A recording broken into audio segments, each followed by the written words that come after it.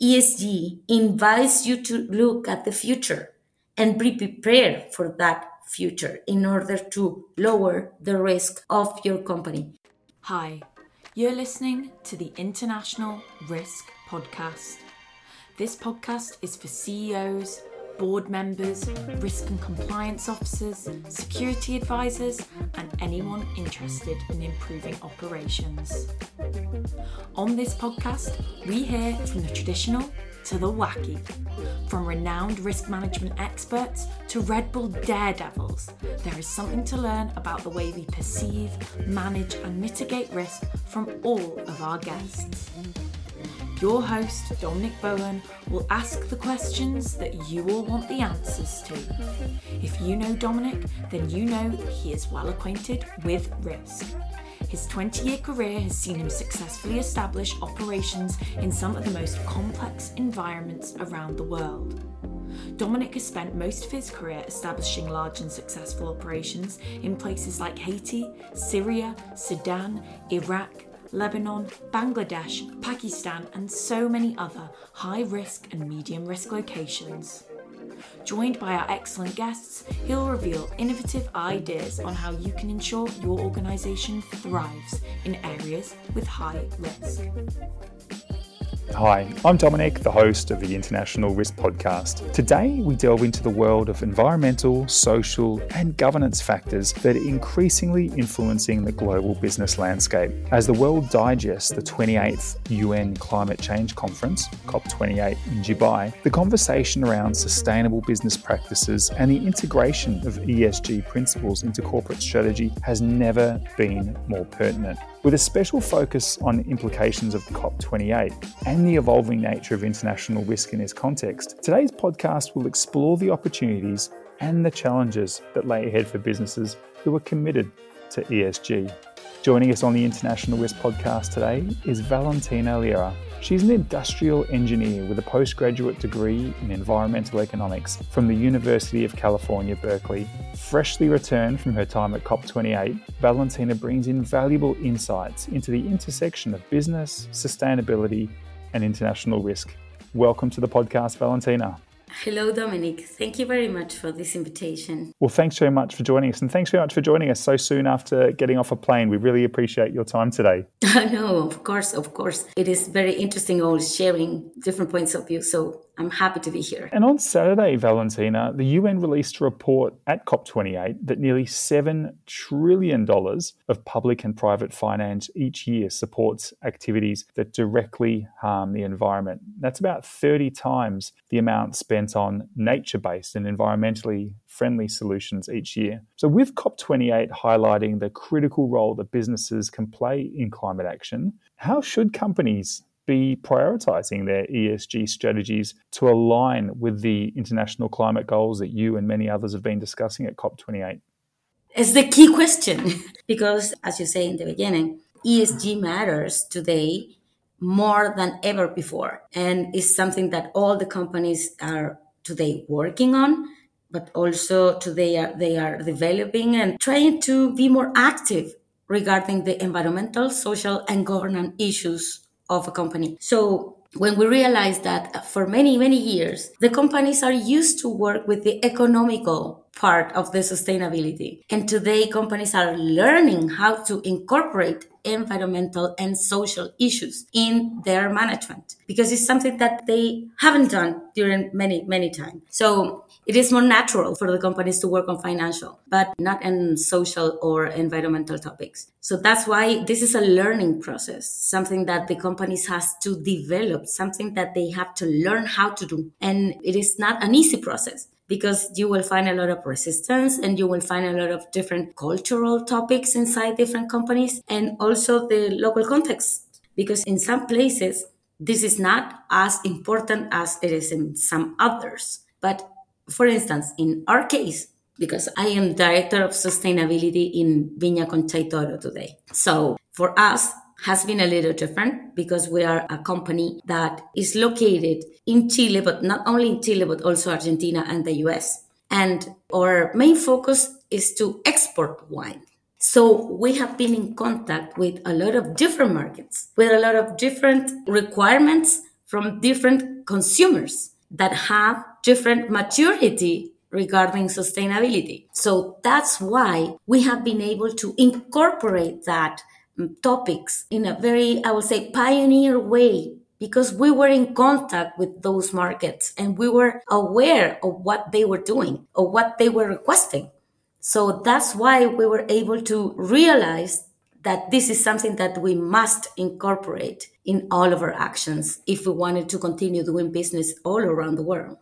I'm really glad you raised that point, both the point that ESG matters today even more than ever, but also I'd like to hear more you expand on that and about your experience and how creating effective ESG compliance mechanisms can positively affect a company's risk profile.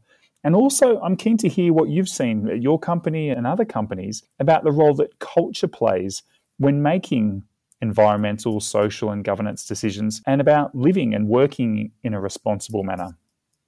I would say that in a company is really a key topic that, for instance, the board in our case, or the high-level management in a company should be engaged or should realize that this is something important to develop inside the company. But also that isn't the final point of the pyramid in the structure in the company, because the base is the people inside the company. And when you have all the employees and all the people inside that is working or developing together or implementing together a sustainability strategy for a company, is easier, because there is a belief that the sustainability in a company is made by the sustainability department. And that is not true. Sustainability departments have to guide, have to, show the way, and maybe be always thinking in, the future or the edge of the different topics. But it is not possible for a sustainability department to work on the complete company. You must do it with the people inside the company. So it's something that you do together with the whole organization. It is very important. It's a big part of the work that we do today as a sustainability department, is to show the different departments how their work affects the sustainability of the company and how they can make that topic to be an opportunity for the company to not only look at the risk and sustainability, but also how can that risk be an opportunity at the same time. And for instance, the agricultural department. I am not a department that is going to say to the agricultural department how to make agriculture, because they are the experts. What we can do together is to realize what is the climate risk for agriculture and what we can do in order to make that risk an opportunity for the agricultural department. But they will continue implementing. And I'll say that this is something that you have to do with all the departments, because you have different risks. In every different department, you have every different risks. But they have to learn how to look as the sustainability image or as a sustainability aspect of the work that they are doing today. Yeah, I think your point about risks also being opportunities is also just so key, Valentina. And it's something I'm regularly saying to boards and executive teams, that a lot of the things that you'll identify as risks are also opportunities to your business, depending on how you position yourself and depending on your agility and your ability to work with that. And given the multifaceted challenges and risks that we're currently seeing, including climate change, including the shift towards a more circular economy, sadly, a growing inequality, Russia's illegal invasion of Ukraine, war in Palestine, heightened tensions across the Indo-Pacific region, the need to balance economic objectives with societal needs, there really is a growing demand from investors, as well as regulators, consumers, and employees that want to see companies manage their natural and their social capital more effectively, not just the financial capital, but also the social and natural capital, and to do so within robust governance frameworks. With this increasing trend of investors wanting to integrate ESG factors into their investor decisions, how is ESG becoming more essential for companies to secure that capital? And perhaps, Valentina, I wonder if you can provide insights on how ESG considerations are shaping investor decisions. The idea here is that, as you said, there are many investors today that are taking decisions looking at the ESG performance of the companies. And that is something that we have seen. We're an open company in the stock market right here in Chile, and we have a lot of investors from different countries, not only Chilean investors. And it is used like a scan of the health of the company. Because today, companies don't have to consider only the money-making process, but also the social impact process. And because of that, you are a corporate citizen. And as a corporate citizen, you should be responsible of all of your actions and all of your responsibilities, not only social, but environmental, and also your taxes and all of your financial responsibilities as well. So when you are a company that is actually addressing properly the ESG statements, you are being a more robust company because you are not only responsible, but also a company that is looking for progress and prosperity, not only for you, but also for your suppliers, for the people that works inside the company. And that commitment is something that you should address in a very responsible way. In our case, for instance, you know that in different countries you have different regulations for different kind of companies. Here in Chile, for instance, in 2021, we incorporated in our bylaws that the company has the objective not only to provide wellness to the shareholders, but also to look for the positive impact for the different stakeholders. And that is something that is written in our bylaws. It doesn't depend on the goodwill of the people that is in the administration during a period of time. It's something that we as a company has as a mandate for the different shareholders of the company that decided to include that commitment in the bylaws of Viña Concha y Toro. So it will be something that will continue in the future and not only something that we are doing today, because today working on ESG is like, popular. It's getting more and more popular, and it's getting more, and it's like a wave in which everyone wants to surf. It certainly is. I like that. It's a wave that everyone's wanting to serve. And certainly I see the same. As a management consultant working with some of Europe's largest companies, I'm definitely seeing that ESG performance is becoming integral to companies' resilience and their competitiveness. It really is a wave, I guess, is to use your analogy, that you're either surfing or you're going to get knocked over by. It certainly is. Have you seen in your work, Valentina, a link or a relationship between companies with strong ESG performance and companies that also have strong long-term resilience and competitiveness? Do you think there's a link? Yes, absolutely.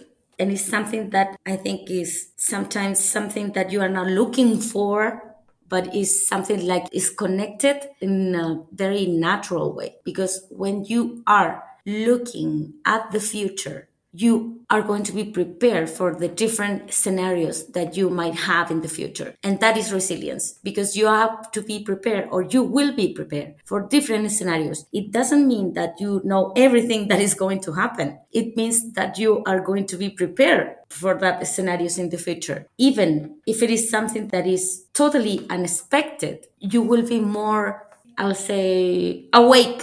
You will be more awake. And that's why you will be more resilient, because you will be more willing to change in order to adapt to the different scenarios that you might have in the future in social, environmental, or financial aspects. Because we have to remember always that this is business, and you cannot take that important sentence out of the picture, because as a company, we have to be profitable and we have to generate a positive impact while being profitable.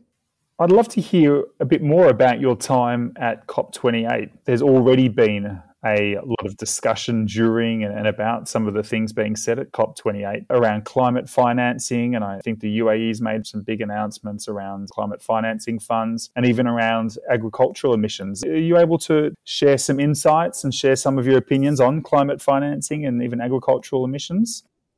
Climate financing, I think, is the way in which the world is trying to make like a compensation kind of mechanism, because the more industrialized countries, they already are developed And that was because they were able to produce many things, to create many things, and to build many things in a time when carbon emissions were not a big topic. And what we are facing today is like a restriction for the less developed countries in order not to use that amount of energy, or you have to build, but you have to consider some restrictions and you have to consider not to create your business with so many emissions. And that is something that is like a compensation, I would say, a compensation system. And I think it's good that something like that can happen because all of the different countries have the right to develop themselves and they have wellness for the people that lives in those countries. But if we all want that development to be a clean development, we all need to put some part on that. And I think that this is the concept of, I would say, fair development and fair for the environment as well. Socially and environmentally fair, I would say. The thing is that when you are there and you see so many countries, and especially, I would say, Dominic, in Dubai. Dubai, it's an exciting city. Exciting. I have never been there before. So I didn't know what I was going to see or what I was going to know as a city. But when you are there, you see everything is new. It's an exciting city full of lights and full of cars. And you see a lot of people. I went to a mall one day. It was a huge mall. There was maybe all of the people from COP were there because it was full, totally crowded. And we were able to see the polls that are rare because consumption is not going to stop. You see that consumption is not going to stop. And you see that they are building more and more and more cities and buildings and roads and everything. So when you start thinking, is this going to be sustainable? When you are in a city that is the capital of COP and everybody is buying things and many things, and you see a lot of energy wasted and you see a lot of cars with fossil fuels circulating in the fossil fuel country of the world, it's kind of difficult to think that it will be easy because it's not going to be easy when you see the polls in a country like that. And I think that in this case, having a country that is very related with fossil fuels, I think it's a good idea in order to, awake the necessity of having those countries inside this, I would say, crusade. But when you realize the rhythm of consumption and the way of life that they are having there, you think that maybe they will change to different kinds of energy when all the fossil fuels are used. It's very contradictory because the ideas for the future and what you see today is totally unconnected. It's really contradictory. Yeah, I liked your concepts about fair development and even your point just then about the contradictory nature of what you see in places like Dubai. And then I think a key part of that really is the climate financing. And it has been for all COPs, but it continues to be a key issue at COP28. And developing countries need financial resources as well as technology transfer and capacity buildings if they're going to be able to reduce emissions, if they're going to be able to adapt to climate change, if they're going to be able to address the losses and damages that we're already starting to see in many countries. And as such, it's, as you said, fair and reasonable that there is some sort of a provision and mobilization of climate financing and that this is a key priority and is something that's raised at all the COPs. I believe in 2009, developed countries pledged to mobilise $100 billion annually from 2020 onwards, but we haven't seen that $100 billion actually mobilised yet, which is, of course, a source of frustration to countries that want to be more climate friendly, that want to adapt. And I think the failure to meet this target in a timely way really has had a negative impact on many negotiations at COP26, 27, and now during COP28. Do you think that we're likely to see this resolved? Are we likely to see a reasonable climate financing fund developed by 2024, by the next COP?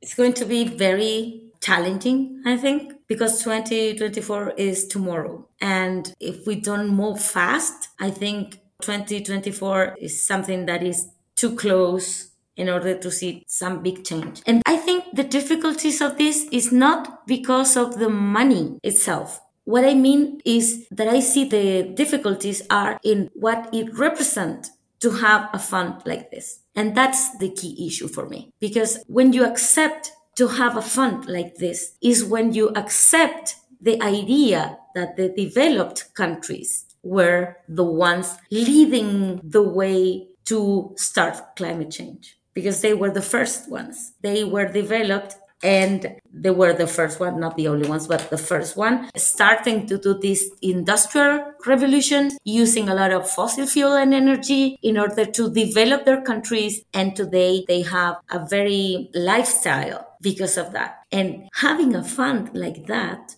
it's to accept that idea. And that's why I think is today the discussion, because many of the non-developed countries are saying that you cannot stop the development of the undeveloped countries because of carbon emissions, because we also have the right to be developed or to develop ourselves as countries. But having that kind of fund, it will be like revealing that this is true, that is truly what happened. So that's why I think it's very difficult to have something like that. And it's not because of the money, it's because the meaning of having that. So that's why I think 2024 is maybe too soon. Maybe I'm not as optimistic as I should be, but I think that it's going to take a while.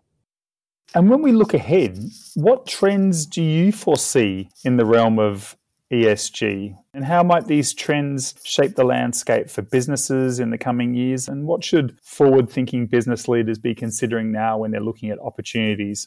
Climate change absolutely will continue being the main driver for all the different discussions and environmental topics. But what I see is also that biodiversity is having today a key place in all of the business, not only agricultural business like the ones that we are involved with, but also even very different kind of companies like financial funds, for instance, that are being requested to do something in biodiversity as well. So I think biodiversity is going to be a huge topic. Also because climate change is the first negative impact is in biodiversity. It's something that is going to continue growing. But also in the financial part, I see that many companies today will have to incorporate the idea of having a strategy to face the future regarding sustainability. Because when you have a strategy, you are able to prepare yourself for the future. And that is what investors are looking for. The security that you are prepared for the future. It's not something that you have everything solved for the future, because nobody can do that. But again, how are you managing your risks inside the company in order to be prepared? Because no one knows what is going to happen in the future, but we can diminish the risk by being prepared for different scenarios. And when you are looking at the future, you are able to start visualizing what are the most probable scenarios and prepare with enough time to face that when it comes. And this is not only in environmental, but also in financial and social and all of the different topics. Because, for instance, in our case, if you are a company that is using land for agriculture, and if you know that the city is growing and is getting next to you, you will have a risk. And you have to be prepared for that. And you have to see what is going to happen in 10, 20 years. The city will be all over, all around me, all around my vineyards. What should I do? Should I be prepared? Should I move? Should I change my techniques? Should I buy the land? Different options. But you will start preparing that future today. And that's the idea of the ESG principles. ESG invites you to look at the future and be prepared for that future in order to lower the risk of your company, environmental, social, and governance risks. Isn't that a great point that we should be doing in all areas of our business activities? Better forecasting, better looking at the future, considering different scenarios, and then positioning ourselves for success. But if ESG is the vehicle and the tool and the motivation we need to get business leaders doing that, then that's a fantastic thing. I'd just like to ask you one more question, Valentina, and that's about what risks you're most concerned about when you look internationally, when you look around the world? What risks concern you the most? In the case of our business, I'll say the international trading, because of the different regulations that the different markets might have. Because today what we are facing is that in different regions, different countries are making different regulations, and they are not today like talking the same language. So it's going to be very difficult to be aware of all of the different regulations that are going to appear in the different countries.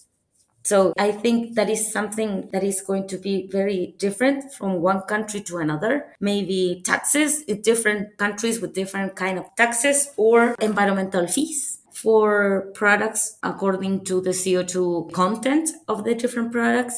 I think this is being a topic that is going to affect the exchange of different goods in the different countries, and it's very uncertain because we don't have sort of a global regulation for that, and sometimes can be barriers to get into some commercial areas. Well, thank you very much for highlighting that, and thank you very much for coming on the International Risk Podcast today, Valentina. It was really interesting to have the conversation with you. Thank you, Dominic. It was very nice having this conversation, and I hope we can see each other in the future. I look forward to that. Well, that was a great conversation with Valentina Lira, who's freshly returned from COP28 in Dubai. It was really great to hear Valentina's insights and thoughts on environmental, social and governance issues coming out of COP28 and for business leaders more globally. Today's podcast was coordinated and produced by Ben Lawson. I'm Dominic Bowen, host of the International Risk Podcast. We'll speak again next week. You've been listening to the International Risk Podcast hosted by Dominic Bowen. Please go to wherever you download your podcasts and give this podcast a 5-star review. Your positive reviews on this podcast and subscribing to future downloads is critical for our success. If you enjoyed the show, tell a friend about this podcast. Consider if you know someone that would appreciate or benefit from today's conversation and send them this podcast right now. Thank you for listening, and join us again next week for your fix of risk-related stories.